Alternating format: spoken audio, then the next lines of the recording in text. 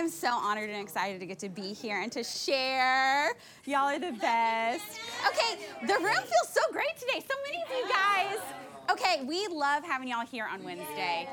Those of you who are on Instagram, we would love to have you join us. We love getting together. We pray over all of you guys, but also this morning you got to be a part of us praying for a few things, but we have already been praying. We've been worshiping this morning because we believe that it's not us having amazing connect groups or us having amazing serve teams and amazing Sundays. It's actually the presence of God that changes people's lives. And so we ask for his presence every single Wednesday, every single day as a team, but we love having you here to do that with us. And before I jump into this leadership talk, I want to take a second and just honor our pastors.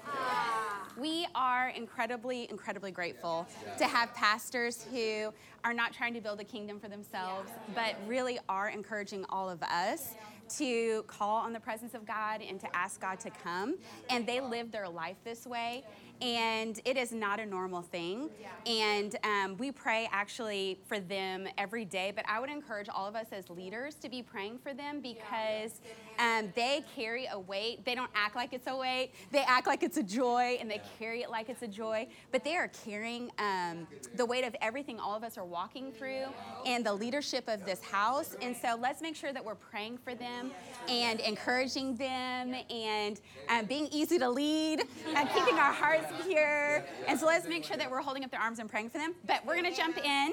We are going to be reading in Matthew. Lord, I just pray right now that you would give us ears to hear and hearts to understand. Matthew 14, if you guys have your Bibles, starting in verse 22. And this is a message that is not, this isn't the, it talks about the milk and the meat. This is a little bit more of a meat message. So get out your steak knives. And you're going to have to chew it up a little bit. And so in Matthew 14, starting in verse 22, it says, Jesus had just got done feeding the 5,000. And he says immediately after this, so immediately after he feeds the 5,000, he says, Jesus insisted that the disciples get back into the boat and cross to the other side of the lake while he sent the people home. After sending them home, he went up into the hills and prayed and by himself to pray. Night fell while he was there alone. Meanwhile, the disciples were in trouble far away from land, for a strong wind had risen, and they were fighting heavy waves. About 3 o'clock in the morning, Jesus came to them walking on the water. When the disciples saw him walking on the water, they were terrified. In their fear, they cried out, "It's a ghost!" But Jesus spoke to them at once. "Don't be afraid," he said. "Take courage, I am here." Then Peter called to him and said, "Lord, if it's really you, tell me to come out to you and walk on the water." "Yes, come," Jesus said. So Peter went over to the side of the boat and walked on the water toward Jesus. But when he saw the strong wind and waves, he was terrified and began to sink. "Save me, Lord," he shouted. Jesus immediately reached out and grabbed him. "You have so little faith," he said. "Why did you doubt me?" When they climbed back into the boat, the wind had stopped. Then the disciples worshiped him. "You really are the Son of God," they exclaimed. And Andrew and I have actually been talking about this passage for a while, and we feel like God is speaking something to our church in this. It's not, oh God, sometimes you allow hard things in our life. But it actually says here that Jesus insisted that they get back in the boat. He knew that there was going to be a storm. And so this is a very strong statement, so go with me. I don't think Jesus allows hard things to happen. I think he insists on the storms.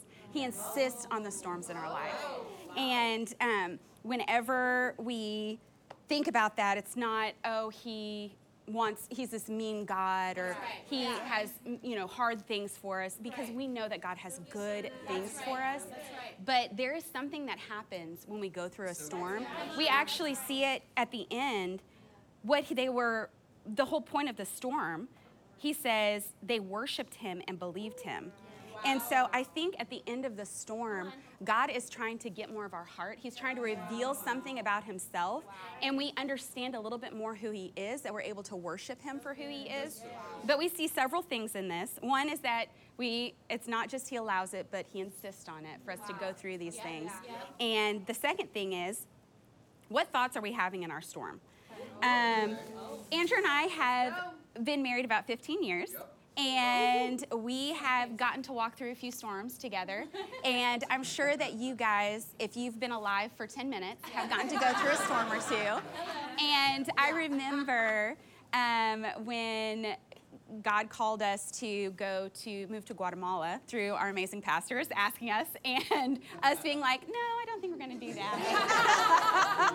And then God getting a hold of our heart and saying, actually, this is my best for you. This is actually the storm that's going to take you into the purpose and the calling. We just got done praying for purpose, and God has purpose on every single one of our lives. And if we don't step out into that storm, we're actually going to miss out on the purpose that God has for us. I would not be standing here right now, getting to be under beautiful, incredible leadership, getting to be in community with this group of people. Like, I look around and I am so grateful that I get to be a part of this, that this is not my story. I'm getting to be a part of God's story, the story that He's painting, and that's what He has for every single one of us. So I think the things that we think while we're in the storm really matters. If we're thinking, why me? Why do I have to go through this? Andrew and I have been walking through a journey of trying to have a baby for about 15 years. And it has been one of those ups and downs. Oh, he's saying, look this way. Sorry. I love looking at the people in the room. And I want to say that it has been a journey that has been beautiful, but also really, really hard. And the cool part is we've had those moments of thinking, why me, God?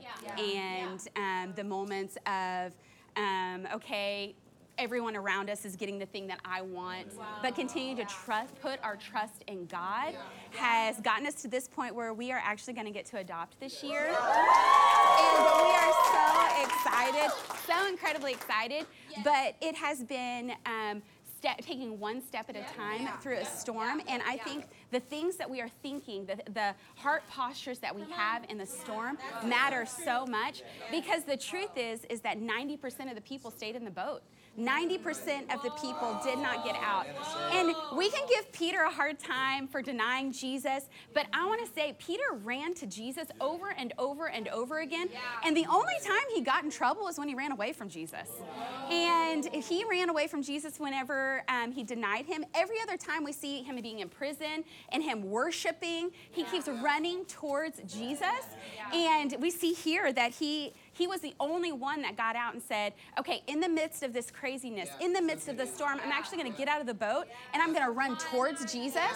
And he got to do something that was crazy, amazing, that no one else got to do. No one else got to walk on water, but Peter did, because he got out of the boat in the middle of the storm, and he got to have crazy journey, crazy purpose. And so if you're willing to get out of the boat and do something crazy, if God's calling you to do it, don't get out of the boat and do something crazy unless you know God's calling you to. But Jesus said, come to me. He said, get out of the boat and walk towards me. And speaking from experience, every single time Andrew and I have gotten out of the boat and moved to Guatemala, or gotten out of the boat and moved back to Guatemala, or gotten out of the boat and stood up here and said, okay, Lord, speak through me, or started a connect group whenever we were scared to open our home, or whenever we sign up for a serve team, whenever we're like, why me, God? Every single time we've gotten out of the boat, when Jesus said, come to me, we have gotten to do something crazy, amazing. We've gotten to walk on water. We've gotten to see God be so incredibly faithful, so incredibly faithful. And so he actually says, what kind of faith do you have? So this is the third thing. So the first is God insists on the storms. The second thing is it's really important what we're thinking when we get out of the boat. Is our faith in Jesus? Are we thinking, why is it always me? We feel like we've missed several timelines. Like we're in our late 30s, early 40s, having our first baby. But the cool part is it's exactly what God had for us. It's the journey that God, and so don't let other people's timelines dictate what God is wanting. Maybe you're single and you're 30 or you're 40 or you're 50 and you're still waiting. I can promise you that God's timeline is the perfect timeline for you. Somebody else's timeline is not supposed to be your timeline. And so making sure you're checking your thoughts, and then the kind of faith that we have. The truth is that God has called this church to something really, really special. God has called this church to this kind of crazy faith. God has called our pastors to do something really, really special, and we are going to get to be a part of walking on water. And so I think it's so important for us to be the type of people who are saying, I'm going to get out of the boat. I'm going to walk on the water. I'm going to get to see God do crazy, amazing things, and he's going to get to use us. He's going to use this group of people. It's not someone else. Whenever Peter said, which I want all of us to be saying, okay, God, call me out. Call me out. And maybe he's calling you out to start a business or calling you out to come up here on a Wednesday and pray. Whatever it is that God is calling you out to do, it may not make any sense at all. But if God is calling you to do it, you are going to get to walk on water. You're going to get to see God do something incredibly beautiful and amazing in your life.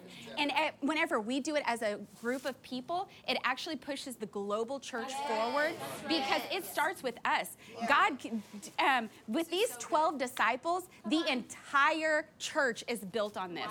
This was the beginning of a move that has lasted for decades and generations. And so I think God is doing something incredibly special in this season. And he is picking this group of people to start it, this group of people to say yes and to push this vision forward. And so let's be a people that say, okay, God, I'm getting out of the boat. I'm going to walk on the water. I'm going to do the thing that you have called me to do. And let it be a move that doesn't just push us personally forward, but pushes this church forward and the whole global church forward. All right? Love you guys.